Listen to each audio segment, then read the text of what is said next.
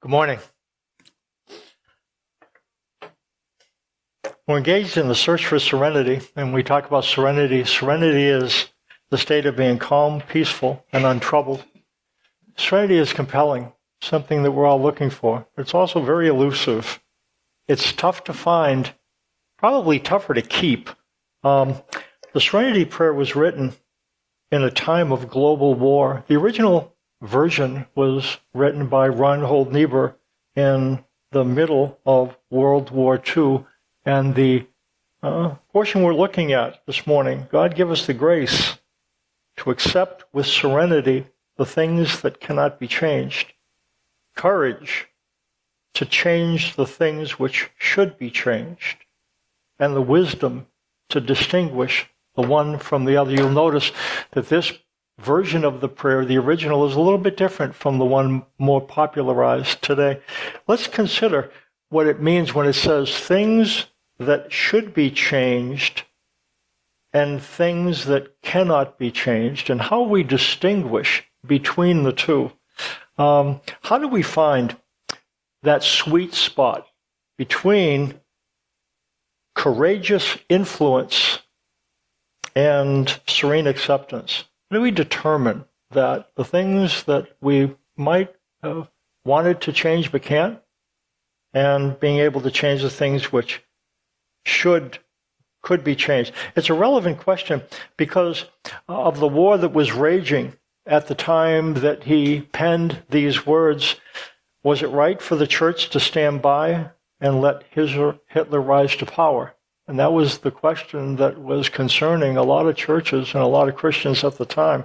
Was it right to oppose his tyrannical rule? And Niebuhr was the German who wrote the prayer. He was originally a pacifist. But then as he was being aware of Japanese expansion in China, he was appalled by the mistreatment of Jews in Hitler's Reich. Niebuhr turned from being a pacifist to somebody who actually a leading advocate in the church realm for U.S. entry into World War II. He worked to convince mainstream fellow Christians that they had not only a right but an obligation to aid Britain against Nazi Germany. But it's tricky in the Bible if you look to Jesus as a model of social justice. The fact is, Jesus cared about it, but he did not trust force to encourage it. The one thing we do know, and that brings us to the prayer, back to the prayer, wisdom. What it says in the Bible, it says, "It is because of him that you are in Christ Jesus, who has become for us wisdom from God." That is, our righteousness, holiness, and redemption. And what it says then, if you want to figure out what wisdom looks like, it's pretty straightforward. Look at Jesus. Identify what he did. What did he speak of clearly? And what did he not speak of clearly? Who did he oppose? And who didn't he oppose? What did he advocate? And what didn't he advocate? And as you get a clearer picture or think about what it was that Jesus reacted to, what you're gaining is a sense of what wisdom looks like. If you want to understand what wisdom looks like when carried about by a person who walked on the planet, what you do is open the Bible, look what it says about Jesus, and you are reading about wisdom. Jesus was wisdom personified. Let's think about a couple of things then. As we think about how do we gather the wisdom to be able to distinguish between accepting things that we can't change and changing things that we should change. Let's think about that a little bit, and we'll do it a couple of ways. We'll think about how Jesus developed wisdom privately, and that's where it starts. And then we'll look at how he expressed wisdom publicly. But let's think of private wisdom first. It says, Jesus was led by the Spirit into the desert to be tempted by the devil. After fasting 40 days and 40 nights, he was hungry.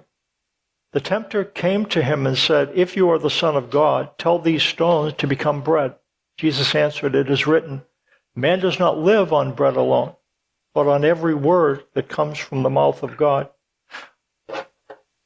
I'll add, just before going on, and this is a portion of Scripture that we're familiar with, what just happened in this sense. Jesus then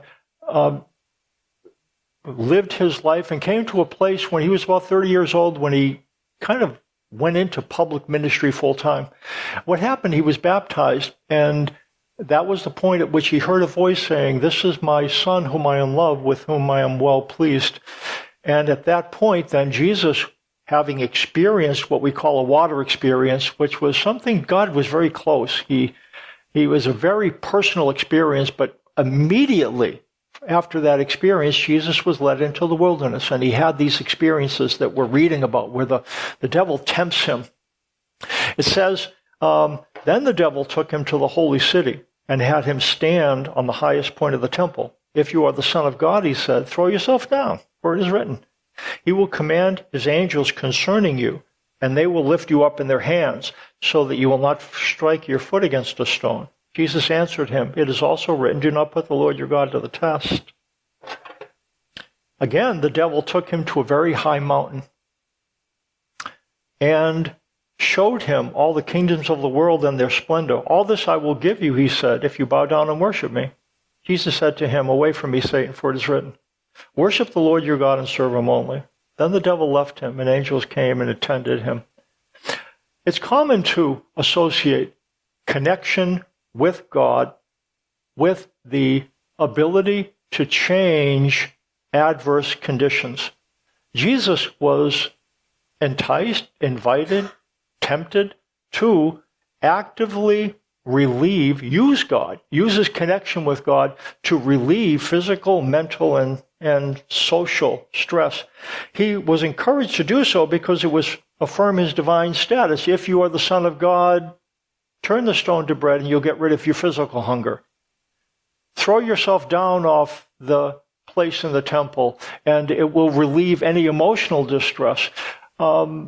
Bow down and worship me, and then all the nations in the world will honor you, so it'll relieve social stress." So the relieving of social or mental or physical stress, this was placed before Jesus, and I think you'd agree with me, wouldn't you, that there's nothing wrong with being hungry and eating.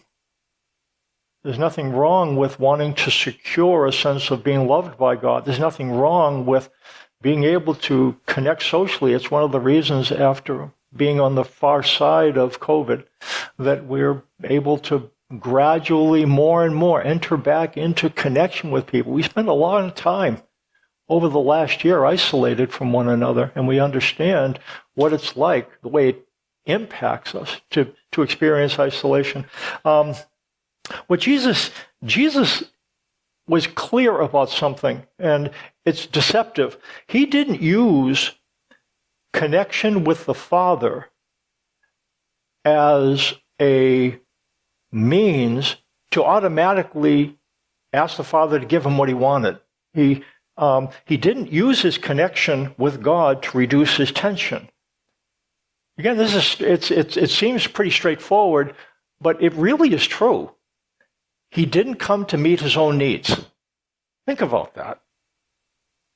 He was tempted to use God to meet his needs. And again, there's nothing wrong with doing that. He did not assume, though, that his connection with God allowed him to get his needs met. He came to serve the needs of others. And what Paul indicates is that would, as the time goes on, well, let me show you what Paul says. There will be terrible times in the last days. People will be lovers of themselves, lovers of money, having a form of godliness, but denying its power. Also talks about them being lovers of pleasure rather than lovers of God. What Paul said is that as the end times progressed, that people will make decisions based on what they love. And it says people will be lovers of themselves, lovers of money, lovers of pleasure, rather than lovers of God. So what will people love? They will love themselves, they will love money, and when they will love pleasure, rather than loving God. So what it's describing is how people make decisions in these last days, terrible days, Paul says. And people make decisions by these questions. What will benefit me? What will make me money? What will give me pleasure? What should I do? What should I be? What should I serve? Well, what will benefit me? What will make me money? What will give me pleasure? It says we will be tempted to do this same thing, to leverage our connection with God to secure personal pleasure. Now, is it wrong to be pleased? No, it isn't wrong to be pleased. Is it wise? Is it wise to assume that God will allow me to be pleased? No. Jesus didn't assume that serving God allowed him to get what he wanted, to be benefited personally. He understood that serving God would mean that he would benefit others. The third temptation of Jesus was the most subtle, and in the opinions of some, the most dangerous. We talked about a book. I'm just going to cite a couple of paragraphs. It was from a book, Blinded by Might, which was written by a couple of individuals who in the 80s felt that they could use the political process to advance spiritual causes. And they had a number of things that they wanted to accomplish. It was the time of Jerry Falwell on the moral majority, and what they believed is that they could use political means to accomplish spiritual purposes.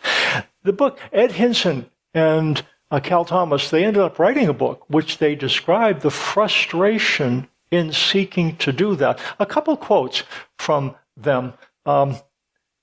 It says, people may have wealth, position, fame, but unless they have power, many of them believe their lives are incomplete. Power can not only seduce, but also affect judgment. It can be more addictive than any drug because it deceives the one who takes it. Power can be used to rationalize the most outrageous behavior because the power abuser sincerely believes his ends are justified. And so any means of achieving them are legitimate. What he describes is he comes to see in retrospect that he believed his cause was just and that justified doing anything to accomplish those purposes.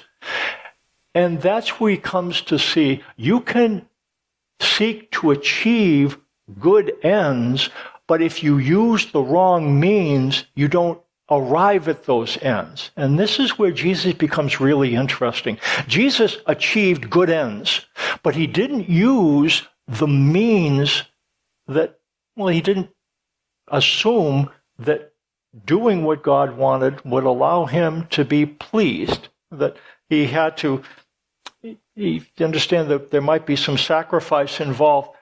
They went on to say the marriage of religion and politics almost always compromises the gospel. That's what these individuals said. They said that religion is an absolute. It's based on the fact that there are some clear right and wrongs, and politics is not an absolute. It's based on a way to compromise in order to get some things done. The danger of cloaking self-interest in Christian garb, that's the danger. The danger is cloaking self-interest in Christian garb. Again, it's something that's easy to do. But what we find is wisdom enables us to serve others. And let's look at what this service entailed for Jesus. It says he was looking for a reason to accuse Jesus. They asked him, "Is it lawful to heal on the Sabbath?" He said to them, "If any one of you has a sheep and it falls into a pit on the Sabbath, will you not take hold of it and lift it out? How much more valuable is a man than a sheep? Therefore, it is lawful to do good on the Sabbath." The Pharisees were the religious leaders of the time. They not only memorized the Old Testament of the Bible, they memorized what different teachers had written about it. They memorized huge amounts of material. And one of these oral laws was that you could rescue an animal out of a pit if it fell into a pit on the Sabbath day. And somebody ruled prior, and that's the way they operated, that was okay. But it wasn't okay to heal somebody. And this is what Jesus calls into question. It's interesting, just in passing by this, was reading that in the early church, they didn't take Sundays off, which was interesting. The Romans, they had a 7-day work week, basically, and they didn't have a weekend. I'm not saying that there shouldn't be weekends. I'm glad for weekends. But as we kind of look back historically, just getting a sense for how did they operate and where did they operate differently than we did, they did so. What they also believed, they were a little bit nervous about making the Sabbath a day that you didn't do anything at all, because they said it felt a little bit too much like Judaism. So for the first probably 3 centuries, Christians worked on Sundays. At any rate, whether that's interesting or not, I'll go on. And then Jesus said to the man, "Stretch out your hand." So he stretched it out, and it was completely restored, just as sound as the other. But the Pharisees went out and plotted how they might kill Jesus. Aware of this, Jesus withdrew from that place. Many followed him, and he healed all their sick, warning them not to tell who he was. Again, why did Jesus put this gag order? The thing is, he wasn't afraid of being arrested and executed. He was afraid of being arrested and executed before it was time. And that's what he wouldn't want to happen. So what he did, he put a gag order to, don't tell them who I was. He's not trying to escape. He understands what's going to happen. And that's what he cleared. That's what he ended up identifying earlier. It's why he said, no, I can't trust God to meet physical, social, and emotional needs, because he understood in order to serve our interests, to give us a way that we could connect with God, that he was going to have to sacrifice himself to do that. Goes on, and it says, this is to fulfill what was spoken through the prophet Isaiah. Here is my servant whom I have chosen, the one I love, in whom I delight. I will put my spirit on him, and he will proclaim justice to the nations. He will not quarrel or cry out. No one will hear his voice in the streets. A bruised reed he will not break, and a smoldering wick he will not snuff out, till he leads justice to victory. In his name the nations will put their hope. Isaiah prophesies that this servant that they talk about would come and visit the planet, and it's Jesus who fulfilled this. They said that his ministry would not be carried out by force. He wouldn't do his ministry by violence. It indicates that his ministry would be characterized by compassionate deeds, not inflammatory rhetoric. And that kind of visits to where we are today. A lot of inflammatory rhetoric, and there are strong opinions about a lot of things, political and religious. And what Jesus practiced, now he spoke out on things, but what he advocated is compassionate deeds. The Pharisees were good at stirring up the crowd. That's how they were able to get Jesus crucified to begin with. They were good at it. They were good at saying religious things, getting people all churned up and stirred up and churning up the crowd. And this is how they accomplished their influence, by being powerful, by being influential. They could turn public opinion where they wanted to. They were good at determining how they could do that.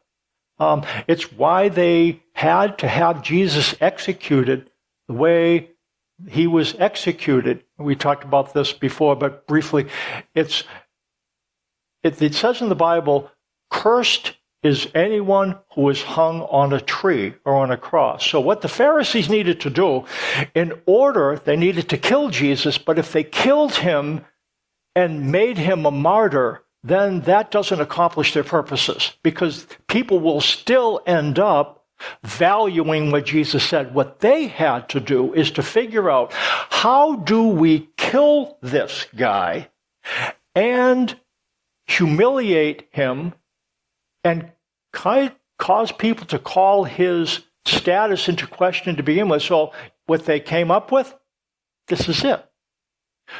We can't just kill him. And they kind of got together and they figured this out. We can't just kill him. We've got to crucify him, because if we crucify him, Then we can let people know, cursed is anyone who is hung on a tree. Is that Jesus dying on the cross there? Is he hanging on a tree? And people will have to say, yeah. What does the Bible say about those who are hung on a tree? It says they're accursed, doesn't it? Jesus hanging on a tree, what does that mean? Yes, he's good. They really were good at that. They were good at turning public opinion in the direction that they wanted to turn it in. Jesus did not fight back using inflammatory rhetoric. What he did, and again, he spoke up, but he didn't rely on that. What he relied on was deeds of compassion. We're at a time, again, there's all kinds of very strong views that divide us, and we're not going to deal with those easily. We have different thoughts about things. I might encourage us, though, be careful about how much time you give to listening to inflammatory rhetoric.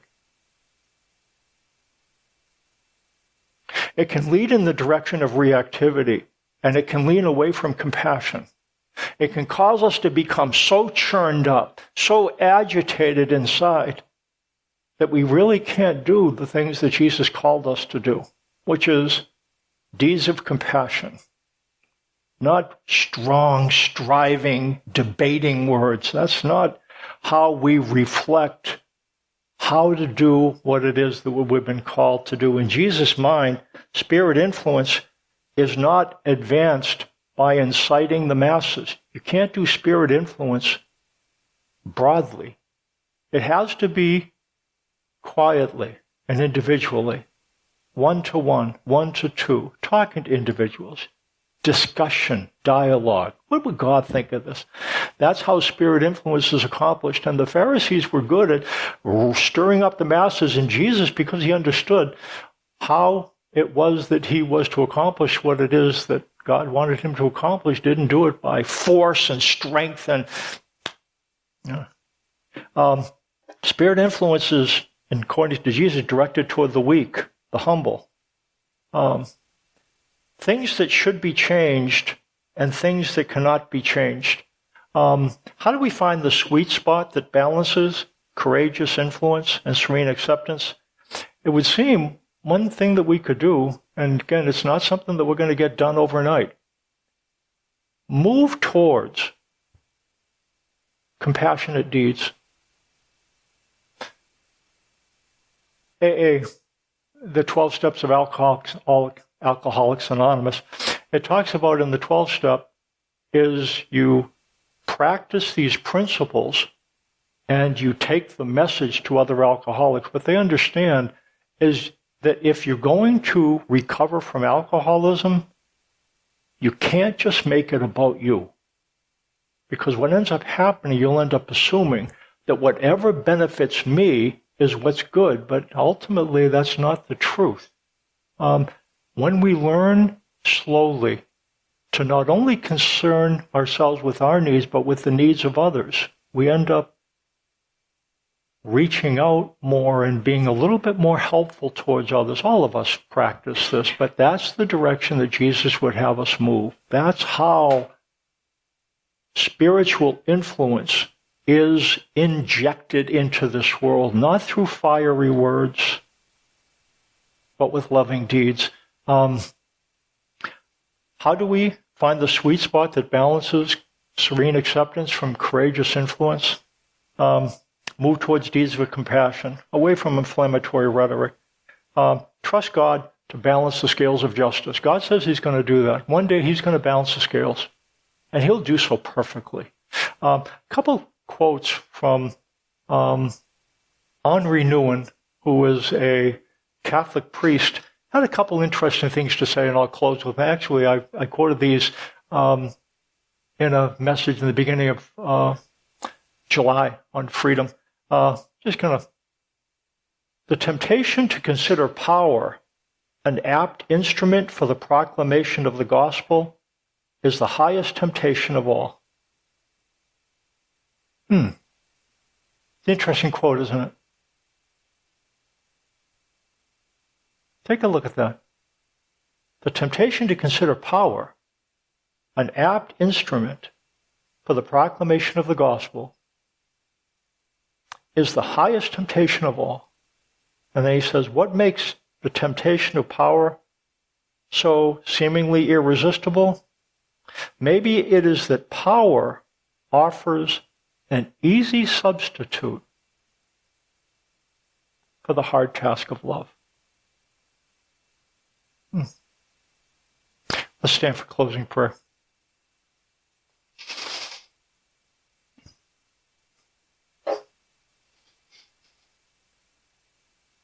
Father, thank you for